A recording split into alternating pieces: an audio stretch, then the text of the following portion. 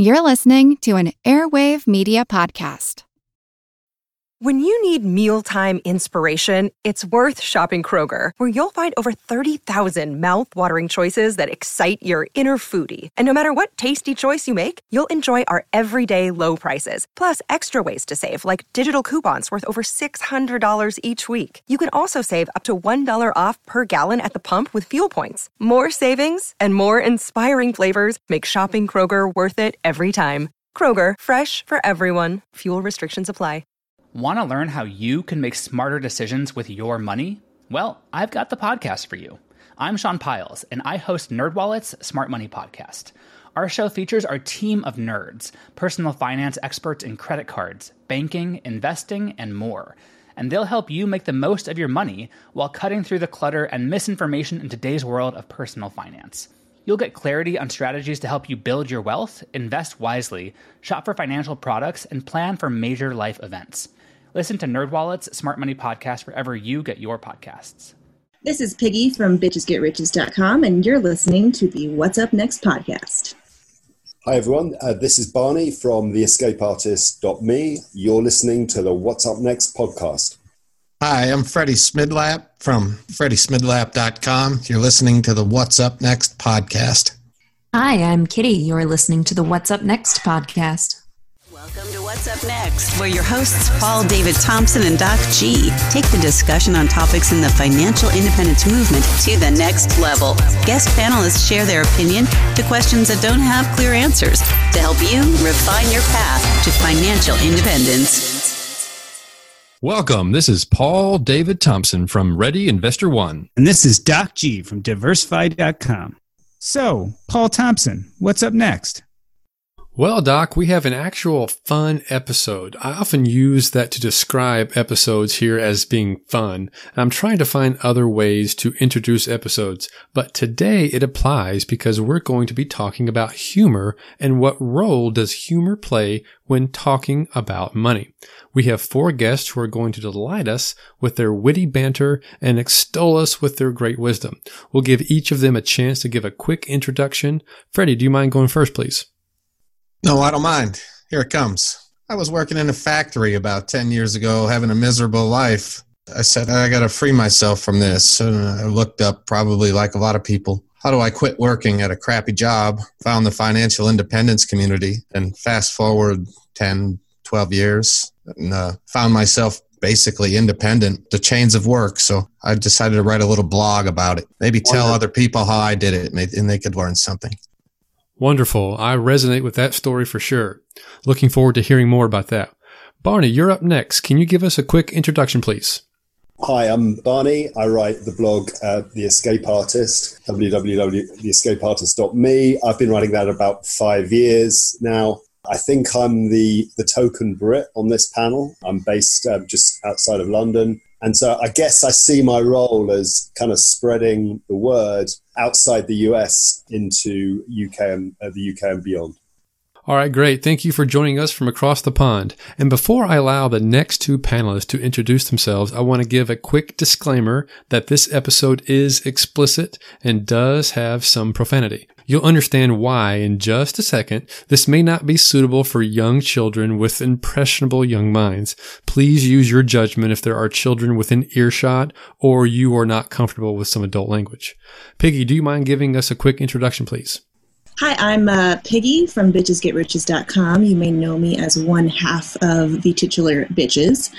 We are tastemakers and faith healers and advice givers on such topics as personal finance and adulting, and we're just really here to have a good time. Fantastic. Thank you. That's definitely appropriate for today's episode. Kitty, you're next. Can you give us a quick intro and then we'll open up the dialogue? Yeah, so I'm the other half of Bitches Get Riches. I write under the name Kitty. We are opinionated women talking about money on the internet, so we have no audience and everyone hates us. Well, I'm glad to hear that because, Kitty, I wanted to start with you here. Tell me, what's the deal with Harry Potter? It seems like whenever I go on your website, it has a prominence in your guys' writing. I think that's fair to say that we do have one Harry Potter reference per article quota. That's standard quality control. I think it's honestly one of those cultural touchstones that sometimes someone is really struggling to understand the way that I'm trying to frame something. And I'm like, okay, this is like strictly like a Hufflepuff problem. So what you got here, then they're suddenly like, oh my God, you're right. I'm huffing and puffing my way around this situation. I really need to like streamline, Ravenclaw it out. Thank you very much. I was going to say by the end of this, maybe you'll be able to tell each of the panelists which school they belong in or which group. This is intriguing because it's quite a deep analysis, but I'm prepared to throw it out there. So, Freddie, when I think about themes of blogs, I often look at the tagline. Do you want to talk a little bit about your tagline for your blog? Life is a shit sandwich. The more bread you have, the less shit you have to eat. How did you come up with that one? Someone said it in college around 1987. Like anything funny I've ever said, it's just regurgitated. Anything funny you ever said came from someone else, huh? Most everything. Yeah, I can't make this stuff up, but I can remember it. Barney, so I went to look at your tagline and it said, you can escape from financial freedom. And I have to admit that wasn't that funny, but then I looked down and your next or first post said work bitch. So although we do have some bitches on the podcast today, I'm wondering how you channeled Britney Spears into a personal finance blog. Britney was kind enough to submit a guest post for me. Didn't know she was doing that, I have to say. I often use music, pop music, as a kind of vehicle to tease out 5 themes. And the Britney one was just perfect because she's full on kind of dominatrix. The idea is, it's all about life choices. You want the flashy car, do the work, bitch. And Britney just gives it to you straight, and you'll take it from Britney. You might not take it from me. Speaking of giving it to you straight, Piggy, talk to us a little bit about your tagline. Yeah, so our tagline is finance, feminism, no fucks given. And that really refers back to our whole philosophy of bitches getting riches. We wrote a post recently on the philosophy of bitches get riches, and it basically means you don't need to take crap from anybody. You don't need to censor your natural personality or be apologetic in order to get what you want in life. And in fact, it's really important that you not be apologetic and that you approach life with confidence in order to get the things you need, i.e. money and career advancement. And, it's kind of also references what Kitty said earlier about how we have no audience and we're opinionated on the internet. We don't have a lot of fucks to give about people who come at us saying that, we use, for example, the word fuck too often, or that we are espousing some ideas that are hard to hear. Is that a reference to Sarah Knight's book, The Life-Changing Magic of Not Giving a Fuck? No, it's not. I'd say it's more of a reference to the generation we share with Sarah Knight and how we've all sort of taken on this philosophy of not giving a fuck. Yeah, I went on the internet and looked for all the references about giving and taking fucks. And apparently there are a lot of books about such things. So many books. Yeah. And Piggy, it's interesting, your tagline, you kind of say no fucks given. But in a sense, after reading your content, I would almost say that you guys are kind of generous with fucks. In fact, I would say that you might even be considered promiscuous with fucks. And what I mean by that is, you guys use humor, but you also delve into social mission quite a bit. I mean, you guys talk about poverty, you talk about racism, you talk about the gender wealth gap. Do you think sometimes that the duality of being both funny and serious can harm your message? Not at all, actually. And I kind of love this question. I feel like a lot of it is we use gallows humor. We use humor to make the things that we discuss bearable. Our most recent article is about homelessness and the root causes of homelessness and how, we can make policy changes in our local governments and our federal government to affect the root causes of homelessness. And the post is full of jokes, mostly because I would have cried while writing it if it hadn't been for, making some poop jokes about money. But I feel like the two go hand in hand very well. And I wouldn't say it's necessarily a coping mechanism, but it is definitely something to make the bleak capitalist hellscape in which we live a little more bearable. You can face down the grinning maw of the monster a lot easier if you can do it while you're cracking a joke and you're making people laugh. Kitty, do you sometimes get hate mail based on your language or based on your irreverence? Oh my God. There's nothing better to me than when people share our articles with a caveat that says, okay, they use some strong language in this article, but if you can get through it, it's really good. And I just adore that because I think Piggy and I are both originally from the East Coast. Let me tell you, like, I have sworn in a job interview and landed the job, like, at the highest tier of what they budgeted for that role. Like, if I've got something to say, there's going to be the word fuck in it somewhere. I just cannot control that. I very recently taught a day of high school classes on beginner finance. And I started by drawing this sort of crude jar shape on the board. And I said, all right, I am not a teacher and I am not used to communicating without quite a lot of filth pouring out of my maw.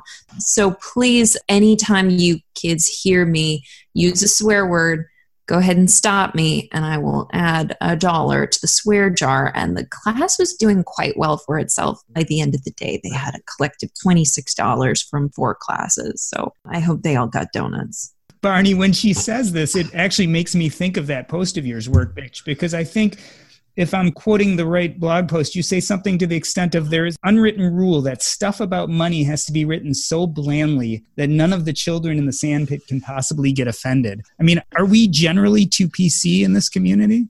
Well, I think the world is too PC. I don't know about this community specifically. And I don't know where that rule came from. But to me, there is something about, particularly in the mainstream media, anything to do with personal finance, everyone is kind of falling over themselves to make it as bland as possible. So when I kind of stumbled across Mr. Money Moustache, that was just one of the first things that kind of grabbed me, was the humor content of it. And, you know, I think you possibly do lose some readers, or I possibly do lose some readers who don't like the gags, but I don't want to write for those people. This is a two-way interaction between a blogger and the audience. And for me, humor is the way that I get paid, because I don't run ads on my site. I'm not getting paid to kind of put all this content out there. For me, the reward is I get to laugh at my own jokes. All right, Freddie, let's bounce off that a little bit and talk about being crass. You had a post called "Help, I'm Pooping My Pants Over Safe Withdrawal Rates." Now, when I take that together with your tagline, obviously you have a thing for certain body functions, but above and beyond that, do you think that the crassness sometimes turns people off? Oh, I don't care if it does or if it doesn't. 50 readers, they can take it, and they keep coming back, and it's a cross-section of people, which that I'm kind of proud of. It's not just a bunch of bros who read my material and respond to the material, which is nice. I got so tired of reading, safe withdrawal rates, 3.5%, 2.8%, 4%. What a bunch of bullshit, because things change in the world. And there's no adaptability in that. This stuff is not all so simply hard and fast. So don't poop your pants over safe withdrawal rates. Make a plan, be prepared to adjust.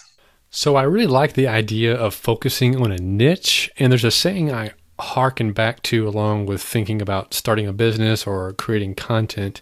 And it's this concept of riches are in the niches. And the more niche you get to be, the more enriching the content tends to be. Because I think people specifically resonate with it. So is humor a niche in its own right, or is it a mechanism to help you get through what is otherwise thought of as a fairly boring topic? For me, I couldn't write without it. In fact, if it was without the humor, I would just stop. And I'd be a commenter. Like, I know half a dozen of them who don't write much, but they throw you the best comments in the whole wide world. You think that they ought to have their own thing. It would be way better than mine. Piggy, with you guys, did it start with the comedy, or did it start with personal finance, or was it a mixture of both? What was your purpose when you first began the blog? Well, the lore says that we had both paid off our student loans ahead of schedule. We both bought houses before any of our friends. We both, got married on these shoestring budgets before any of our friends. And we realized that throughout all those processes, we've been besties for years. We just had each other to talk through that process. And we didn't really have any resources that kind of rang true to us. We kind of stumbled upon various personal finance resources, but nothing really felt like they were speaking to us, either they were coming from a different class perspective or a different gender perspective or age perspective. But none of them made us laugh. None of us really sort of tapped into the issues that we were dealing with our lives. So we sort of wanted to write something that was going to be speaking to younger versions of ourselves if we could go back in a time machine. And, both of our style is very much like laugh at your pain and laugh at the injustices in the world, because we have to face them head on. So you might as well have a laugh along the way. And what we found is the largest portion of our audience are high school students, college students, and recent college graduates. So the younglings, if you will. And we feel that they respond to a humorous approach, and they're looking for entertainment as well as education online. So they're not going to pay attention if you keep things dry and polite and, don't crack dick jokes about money and don't make light of these situations, but also provide that necessary financial literacy information.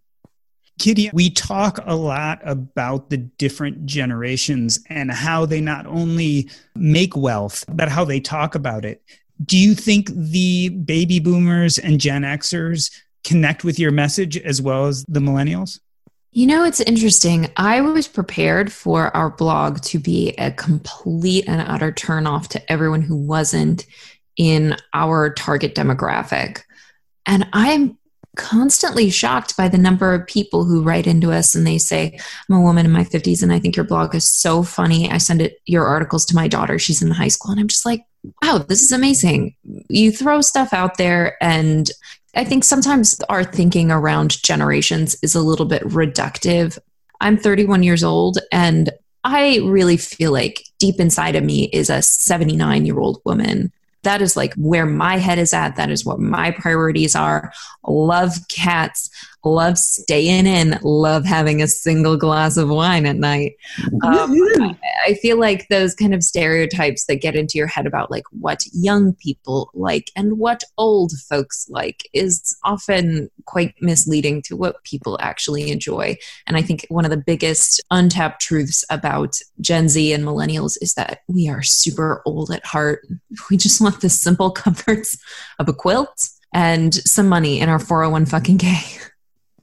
On an aside, did I read somewhere that you have 12 pets? Honey, that's low. Up until earlier this week, it was at 15, but now it's down to 14. We're doing well. We have, 6 chickens, which really pads the numbers. I think that's deceptive to include the chickens, but there you go. We have 2 permanent resident dogs. We have a permanent resident cat.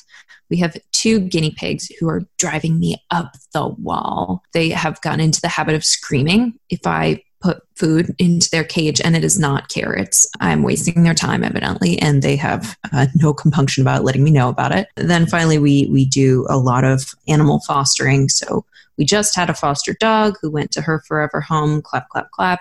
We have 2 foster cats for a gentleman who I've never met, who is currently in the hospital out of state with complications from the flu. Everybody go out and get your flu shots, because if you don't, get your shots. Some kind of internet stranger is going to be taking care of your precious fluffy little cats. It's going to be very stressful. Don't do it. Go out, get it. Don't be lazy. I was about to say, no wonder you're pursuing financial independence. You need all that extra money just to support all your animals. These chickens are eating me out of house and home, I'll tell you that. Spring cannot come soon enough. All right, let's transition to Barney a little bit. I listened to your episode on Choose FI with Alan Donegan. And don't take this the wrong way, but you weren't funny. In fact, it wasn't that you weren't funny. I mean, the purpose of the whole episode was not to be funny. It was a serious conversation about personal finance and how people go about financial independence in the UK. Yeah. But it kind of makes me wonder, is your avatar on the blog who you are in person? Are you slightly different in the real world than you are when you're writing? Oh, so the escape artist is my alter ego and my imaginary friend. And he's a complete asshole, basically. So, the escape artist is snarky. He cracks bad taste jokes. He winds everyone up. He teases people. He's generally insufferable. That's a part of my personality. And I kind of riff off that. So that's not exactly who I am, but there's certainly a chunk of that in me.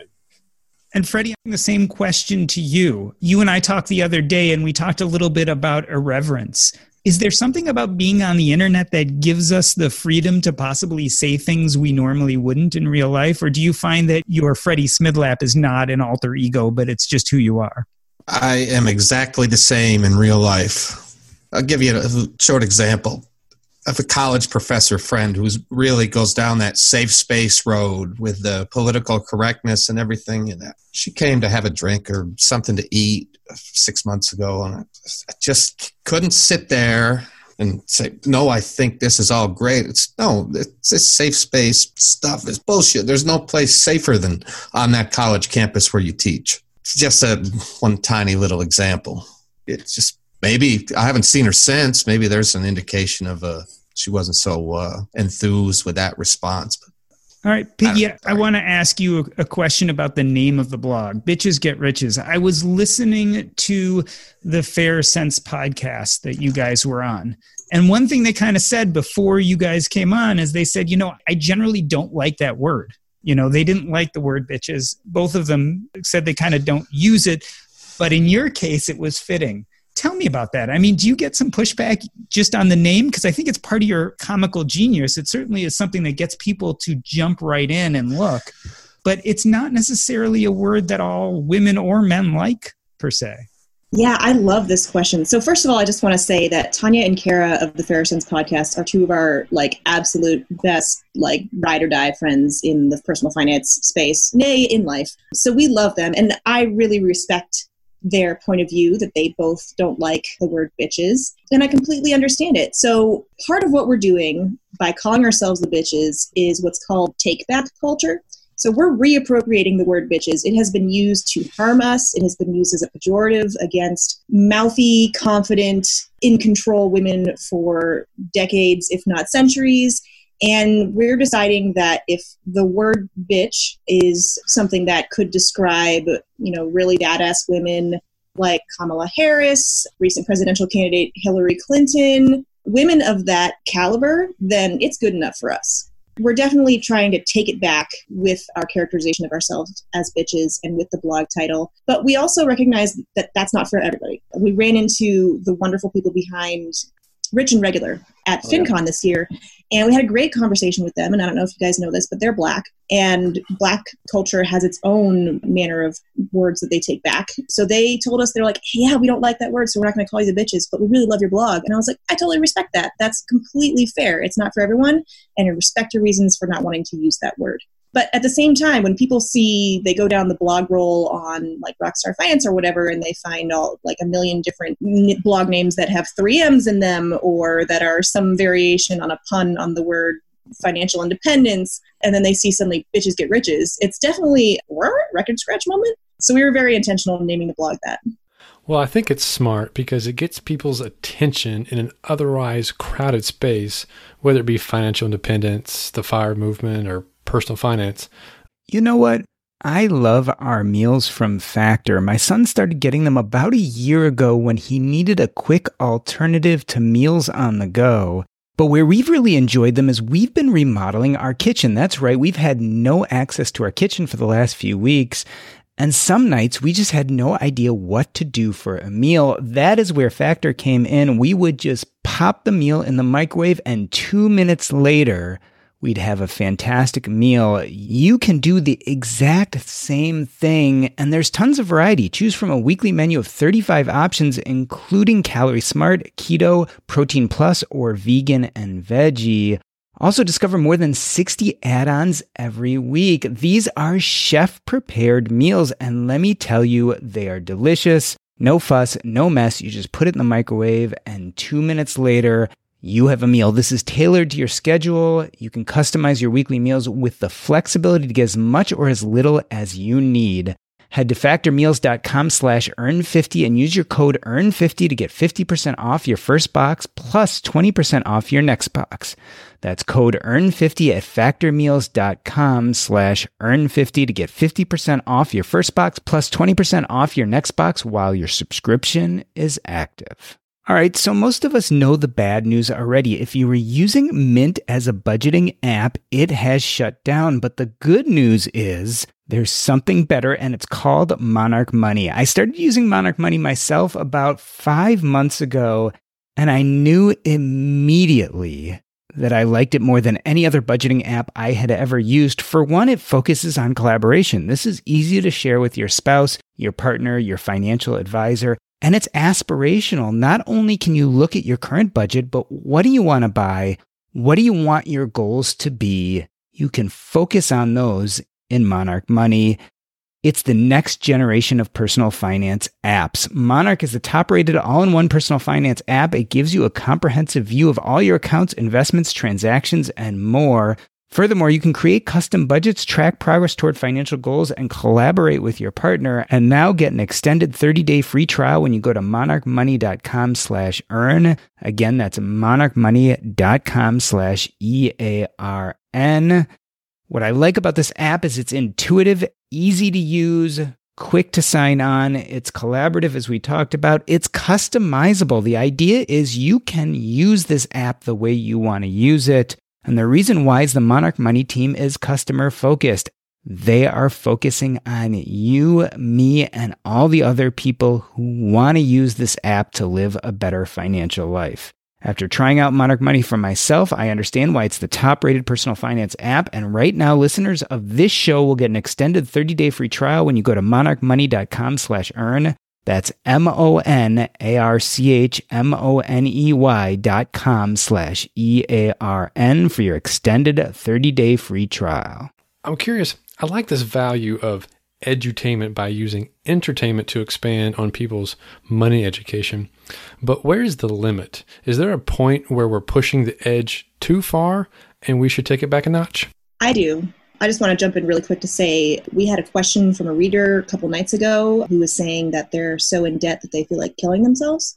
And I immediately shut down the funny side of things and sent them a link to the National Suicide Prevention Hotline, a couple other resources of that nature, and just said, I'm not an expert on this. I cannot make light of this situation. Please know that we care about you and we want you to get all the resources you can to get help. Can I just follow up on that point? That's a good point. Because what humor is like, it's the canary in the coal mine in terms of kind of well-being and mental health. So one of the first things to go as people kind of get progressively ground down in life by debt worries or money worries or by their job, those people tend to lose their sense of humor. And, I noticed that in myself. The reason I write about the prison camp, the reason I write about the kind of escaping from that corporate world is I kind of realized that I was trapped and I was losing, a part of who I was losing my sense of humor. And so when I kind of popped out the other end, thanks to financial independence, one of the things I wanted to do was kind of reconnect with the humor that I'd had earlier in life. But it also tells me when I meet someone, coaching client, or I meet a reader at a meetup, the amount of humor that they're using tells me something about their kind of wellness and their state of mind. Yeah, Barney, I have to admit, when I read your prison camp blog, the first thing I thought is, prison's not a bad way to financial independence. Free room and board, you get a few meals, you don't have to pay for internet. But I get the feeling that that wasn't what you meant. So I continued reading the post and later figured it out. It's kind of a prison of the mind. Freddie, you think there is a point at which you go too far. Are you cognizant of that when you're writing your posts? No, sir. I'm really not. I know what is too far, but for me, like I put out a coitus post for Valentine's Day yesterday. Best free, fun, frugal activity in the world. Let's go for some coitus. I didn't say fucks, but just throw it out there. Maybe that's not so popular. Didn't get a lot of traction, but I put it out there anyways. Well, people don't understand it, maybe. They don't have a dictionary available. It's a great word. It was in the Big Lebowski. Do you ever get negative feedback? I mean, do people ever write you and say, hey, man, you went too far? You know what? I have not. I welcome it, for sure. My biggest negative feedback was on Barney's blog. Some guy wrote a 1,000-word comment about, you're wrong about this and that and the other. All right, you didn't change my mind, but you wrote 1,000 words. Well done. Well, here's an interesting thought. Could they have changed your mind? I'm not familiar with the specific context of the conversation, but if their argument had merit, could it have adjusted your point of view? It all depends on tone. So go ahead and take a pontificating tone. You just lost me. But I love having my mind changed. Being persuaded is a glorious thing. And I'd like to think I'll never write an instruction manual as part of the blog. I'll write, here's what I did. Here's what I think worked. Here are a few missteps. Think for yourself and take away from that what you can. Maybe you can apply that to your own situation. Kitty, it's one thing to talk about writing about difficult things with humor online, but you also advocate for looking weird at work. I think you once described yourself as having a lost lesbian Targaryen sister look. What the hell does that mean? That's pretty literal. I have hair that is dyed sort of a pale silver color. And at the time I had an undercut where half of one side of my head was shaved. I've since grown it out and I'm really bummed out about it. I miss quite a lot. But yeah, I think it's really funny. I had a boss at my old job who was just about the most buttoned up looking dude. He looked like he could have run for president. Like he had that kind of look. He wore a 3-piece suit in the office every day, super polished looking dude. And, one day he and I were chatting and I was like, I'm thinking about growing the undercut out. And he went, oh, I mean, you can do whatever you like. It's your hair, but I love it. I think it looks so cool. And I'd be so bummed if you had hair just like everybody else. It's like, that's real damn cool. Yeah, I'm a huge advocate of people just being their damn selves. I think something that I really highly value is the idea that, like, if you're going to criticize something about someone, if you're going to comment on something about someone, make it something that's substantial, that affects other people, and isn't just this sort of like arbitrary aesthetic. So I'd read a lot of advice on financial blogs that said, if you're going into a job interview, for God's sake, hide your tattoos. Take out your extremely modest one piercing. You know what? Don't even wear earrings. Ooh, like this sort of, it was so depressing when you really step back from that kind of advice. It has that feel of grinding you down and just like, make sure you look exactly like everyone else. Make sure you look as bland as possible. Make sure you present as sort of like submissively and without personality as you possibly can. And ultimately, the sort of sinister underpinning that I see to that isn't just that you're encouraging people to be boring and to leave their personality at the door, which are bad enough, but you're also saying there's one picture of what a successful person looks like. And you've got to try to scrape and mold yourself to look like that person. And if you don't, it's your own fault. I hate that mentality. So yeah, I think there are incredibly talented, incredibly smart, incredibly driven people who don't fit those classic molds of what successful people look like, to the point where like I think back to now I think it's kind of an old meme at this point, but the idea of the sort of San Francisco mogul who wears this minimalist wardrobe of only the black t-shirt and the regular jeans, and that's how you know that they're probably a billionaire. Those kinds of things are, I think, when you insist on people looking like one thing to be successful, you make the world not only dangerous but boring. Well, it's interesting because you describe two extremes. One being the buttoned up white collar professional, the clean look, with no visible tattoos. Or two, like a Steve Jobs is the other side of the spectrum. And it seems to me the FIRE movement is trying to push against that default plan, whatever we might label that. We don't talk much about the way it looks, but we talk about the culture and subsequent money behavior on why we make those decisions. Do you resonate with that as well? I do. I think people need role models to know what the hell it is that they want to do. And for some people, that may look a lot like you're a follower, you're going to pick someone who you respect and you're going to emulate them. Maybe. But I think realistically, people need to see someone acting in a way that they haven't seen someone act before to make them go, oh, wow, if that person gets to act like that, maybe I could also act like that. Or maybe I could act a little bit differently in a way that makes sense for me personally. So I think, FIRE is actually a great example of that whole mentality of, that most people do retire between, 65 and 70 maybe, but you don't have to. Most people buy the nicest quality of car that they can afford to, but you don't have to. Just giving people role models that look and act differently is a really powerful way to make people think about their own values in their own life and what the hell they want to do with the limited number of hours they have on the planet. I'd like to turn what Kitty said around a little bit. I think you guys have done a great job of becoming the standard counterculture with your humor and the way you come about things.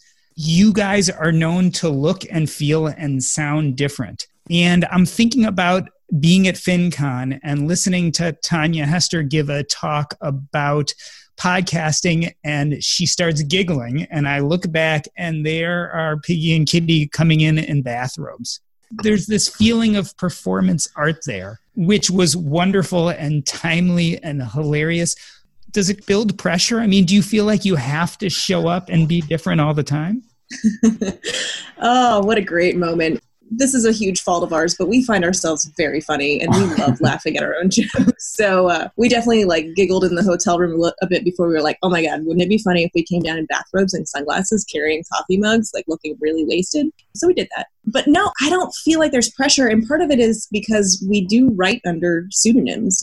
Shockingly, Kitty and Piggy are not our real names. It's actually Katie and Peggy. So I feel like, Piggy is able to get away with some things that I am not. And it removes a little bit of the pressure. It makes it a little safer. We do have our private lives because we have these pseudonyms. So, if I ever get tired of the performative aspect of being this internet finance guru who constantly makes people laugh, I can just, go watch The West Wing with my husband and, go walk the dog or something and step back from it. So, I really feel like we are sort of able to escape it becoming old and becoming too much pressure by just, being ourselves. Yeah, no, we're totally smug about it. And so far, it's not old.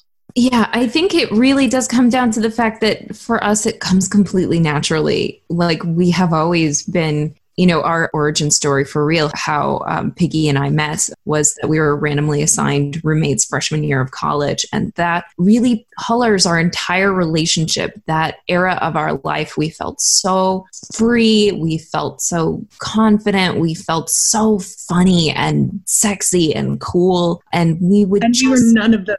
We were never been any of those things. That is such false advertising. But we felt that way, and that was what mattered. And to this day, I can never shake that feeling that that's the core of our relationship, is meeting in that vibe of feeling fearless and just being ourselves. And we're both, I think, people who just like to joke around a lot, usually telling jokes that are honestly not that funny, and then repeating them if your husband doesn't laugh and saying, "Didn't you notice how funny that was? Hello, hello." So I think if you're being yourself and yourself is a funny person, that's awesome. I also want to rep the fact that there are so many great sites out there, so many great voices out there that are not funny at all, that are terrible public speakers and, completely alienating and weird to be around in person, but it doesn't matter because they still are a fountain of interesting perspectives or great research. It's not that everybody in personal finance has to also do a tap dance while you're explaining, escrow.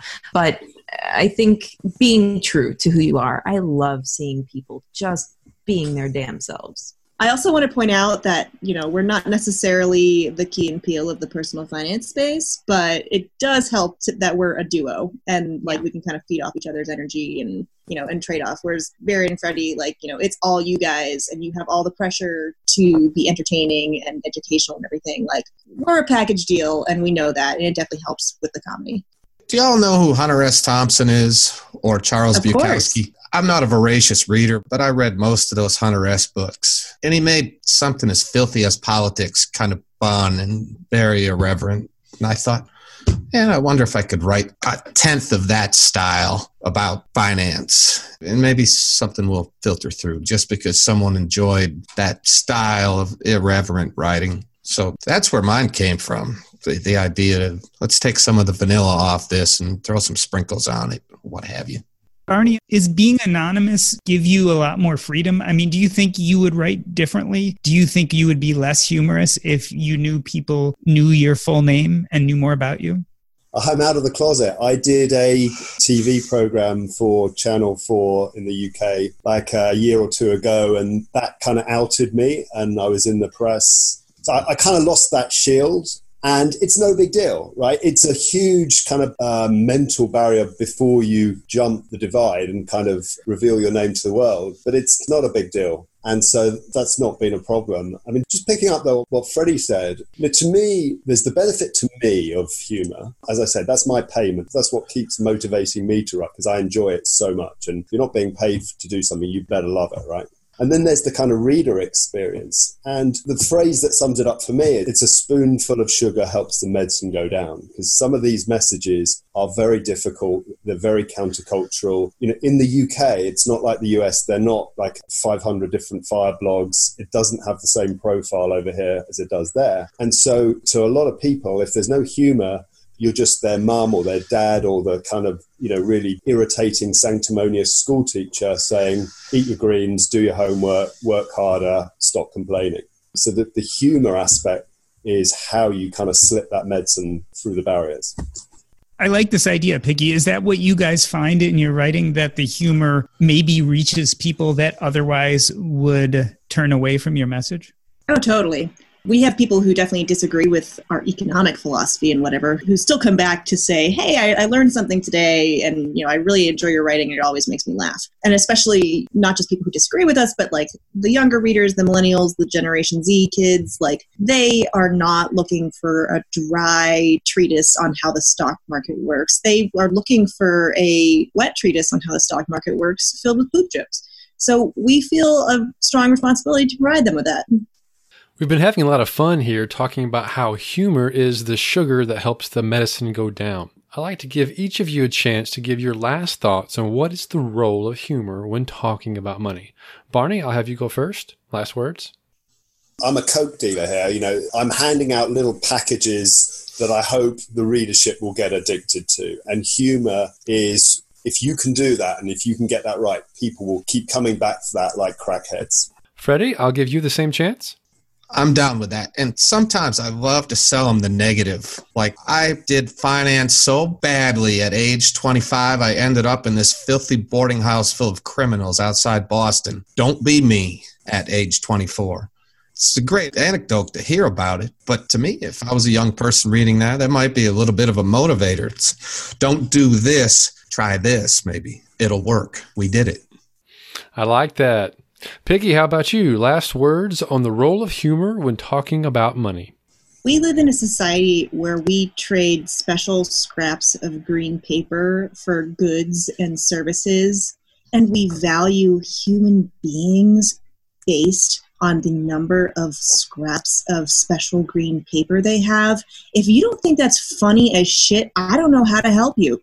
Oh, what's crazy is when you put it that way, I'm not sure many people have thought about it in quite those terms, yet that's exactly how the money world operates.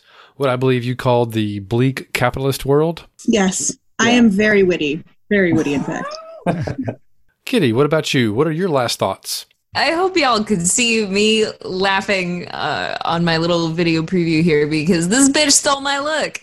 That was exactly what I was going to say. How hilarious is the human experience that sort of a key component of our lives is collecting tiny pieces of paper that prove how hardworking and deserving of resources we are. God, I just love this like sisterhood vibe that we have where you and I have the exact same philosophy behind it. It's really freaking weird. We all will spend a third of our lives lying down in a special soft box. We will lose consciousness, be completely vulnerable, and hallucinate for hours on end. That is a third of our existence. How freaking weird is that? Human beings make no logical sense. We make no logical sense, and we have built a society that makes no logical sense. And if you can't step back and look at the absurdity of it all, I think you can get really sucked into the trees and stop seeing the woods for what they are. There's a great phrase that sums that up. If you can't laugh at yourself, you're missing out on the best joke in the universe. Absolutely. I'm so glad you said absurdity. I wrote it down and forgot to mention it in today's podcast, but it's an important word for all of this, in the human existence. That's a perfect segue into letting the audience know where they can tune in to the absurdity on the internet. Where can we find you, and what is up next for you? Barney, can you start us off first? So You can find me at www.theescapeartist.me, not .com, not .co.uk, but theescapeartist.me. I've been kind of blogging there for 5 years. In terms of what next, well, I kind of crossed off a big one from my bucket list in September of last year when the Times of London kind of ran an article in their editorial column. Every day they write 3 leading articles, and on the 17th of September, number 1 was what Theresa May is doing wrong with Brexit. Number 2 was should the West invade Syria? And number 3 was Barney Whitehair has managed to retire early. So I kind of think everything I do from now on is going to be downhill from there. Freddie, same question. I write a little blog no one reads called FreddieSmidlap.com. I'm just trying to learn a little there for my next better, bigger project. We're going to try to do some e-commerce centered around Mrs. Smidlap's artwork and designs. I thought I'd screw this up first and then maybe do better when we try to really launch something. Peggy, how about you? Where can we find you and what's up next for you?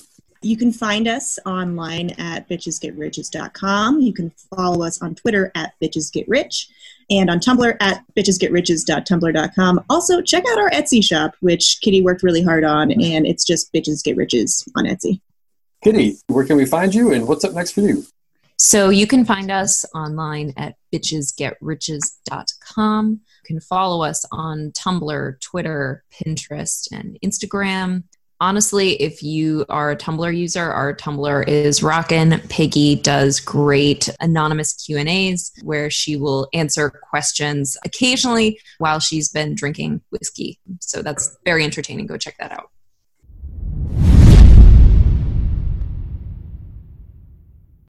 So, Paul, I realized when we set up this podcast that it was going to be a little bit strange. So we planned to discuss humor and financial independence. And I knew immediately that the podcast would just feel a little different because I knew if you're inviting people to come onto the podcast to talk about humor, immediately everyone would think, oh, I have to be funny. And while I think it's easy to be funny and even snarky when you're writing a blog post, it's a little bit different to have someone put you on the airwaves and say, okay, now be funny. But the point of the podcast always for me was not actually about being funny. It was more about the role humor plays in the financial independence community. And I think humor is really important in how we consume information. And I think it's important on both sides. I think it's important for the producer, and I think it's important for the consumer. From the side of the producer, I think it gives people a chance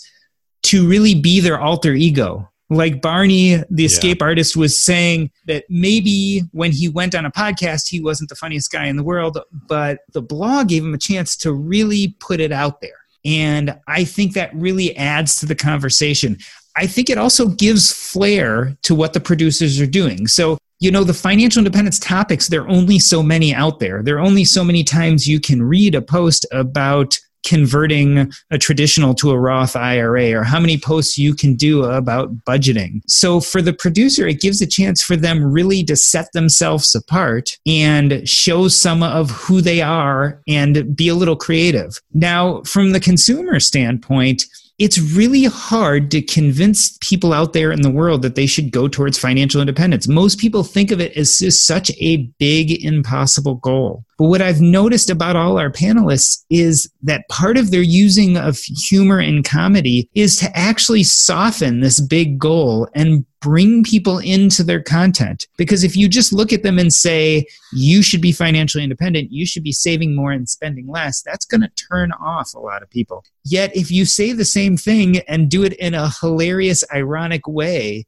it makes people comfortable with your content. And once they get past that first limiting belief of, I can't, they're a lot more likely to take action on what you write about. So I think humor just fulfills many roles. Yes, we are in the age of edutainment because there's a lot of things we want to learn about, but we don't want to be droned at by some professorial type. That's not going to work anymore. There's too many other things out there that are more entertaining that as a content producer, you have to have a hook. You have to have some sort of connection with somebody. And humor isn't the only way, but it is certainly a powerful way, if not the most powerful way, to resonate with somebody. especially if you're self-deprecating and you're not tearing somebody else down other than yourself, and it's done in a tongue-in-cheek kind of way. And I think the key to this is that whenever you access somebody's sense of humor, when you are being funny somehow and you resonate with somebody, what you're actually doing is you're breaking through the mental gatekeeper and getting into their emotional mind. And when you talk to somebody's inner mind, not the higher level thinking mind, that's where you resonate with somebody. And then your content reinforces the message that you were able to slip past the gatekeeper. Yeah, I like that spin on it, because we know from a logic standpoint that financial independence is reachable by a large percent of our population. So I won't say all of our population, but I'll say that logically the math works, and the math works for a lot of people. Mm-hmm. So maybe not 100% of the United States could be financially independent, but let's say that 75% have the wherewithal that if they just followed the basic math, they could get there. Now, then let's look at numbers in reality, and you see that a very, very small percentage of our patient is financially independent. And the reason is it's the head game.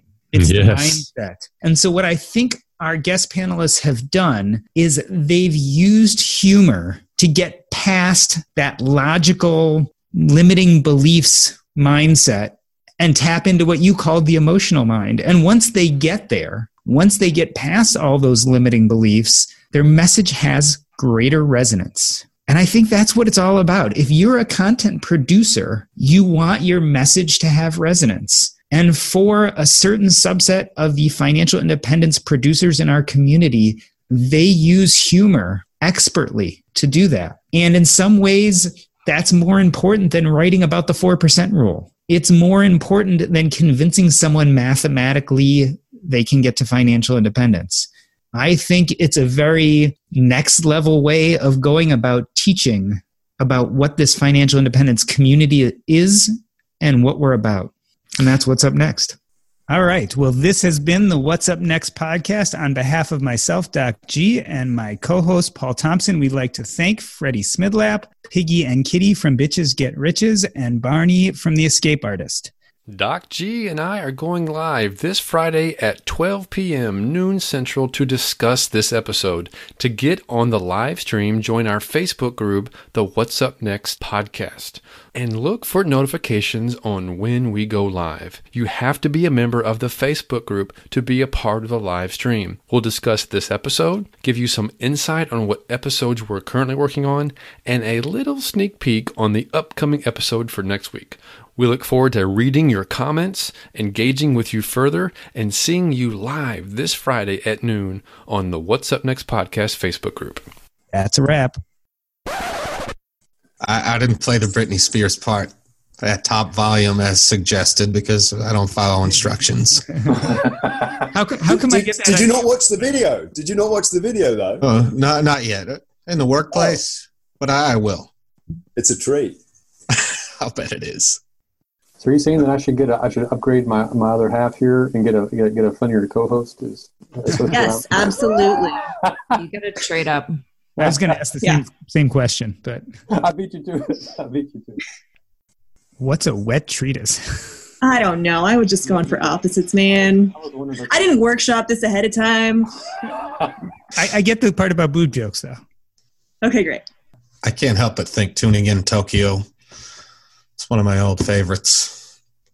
You know? No one can see you this podcast. What are you doing? Explain what you're doing so people... Hands on head. Make it sound like World War II.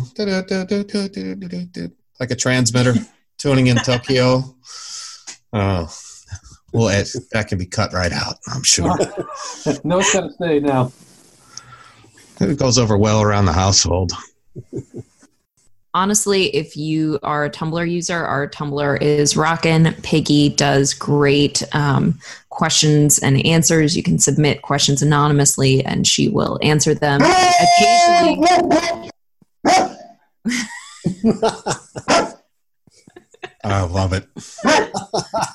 I'm glad it wasn't my dog. I think the listeners are going to think that we inserted that. That sounds like a fake. I was on mute. It sounded like a... It was really good. I couldn't have done that better if I tried to Fellow bitch chiming in. Yeah. Yeah, that dog sounded like a human yelling. I'm like, Piggy has a small human in her house running around and yelling. I guess we'll never know. She will not feign to even accept the fact that we were talking about it. All right, before we close it up, I'm not sure if we're going to include this on the podcast or no, but I'm going to give you some either ors, and I want you to pick, okay? This will either be funny or really stupid. All right, Freddie. So beer, wine, or liquor? Wine. Piggy, beer, wine, or liquor? Beer. Kitty, gym or the couch? Beer. I don't like any of those options. Beer. Beer. Okay. Gym, couch, or beer? Yes. I'd like to drink beer. I'd like to sit inside of a gigantic novelty beer glass crafted into some kind of chair. Is that acceptable? That's totally acceptable. Thank you. Barney, gym or the couch? Well, I sometimes get accused of writing like a bro blog. So I would say swole is the goal and size is the prize. So I'm going to have to go with the gym. Oh, okay. I was afraid you were talking about your sexual life there for a moment. All right, Freddie, weed or cocaine? Oh, neither. I'm a total booze bag. Piggy, same question, weed or cocaine? I mean, life is just so beautiful, you know? I'd ask Kitty the same question, but she genetically, I believe, doesn't feel the effects of weed. So that rules that out. For her. Wow, you did your research. Yeah, I try. Is that a thing? You can genetically not feel the weed, the effect of weed? Yeah, there's a genetic, I guess I think it's a defect. It's probably a defect that your cannabinoid receptors don't process the THC in the same way. So it does not matter. I can smoke them like a chimney. I'm just wasting good weed. That is interesting, and I'm sure you could have play a lot of fun games with people with that. Oh man, I should turn that into like a petty way to hustle money on a street corner more often. Thank you all. I'm writing that down. Barney, literary great or romance novel?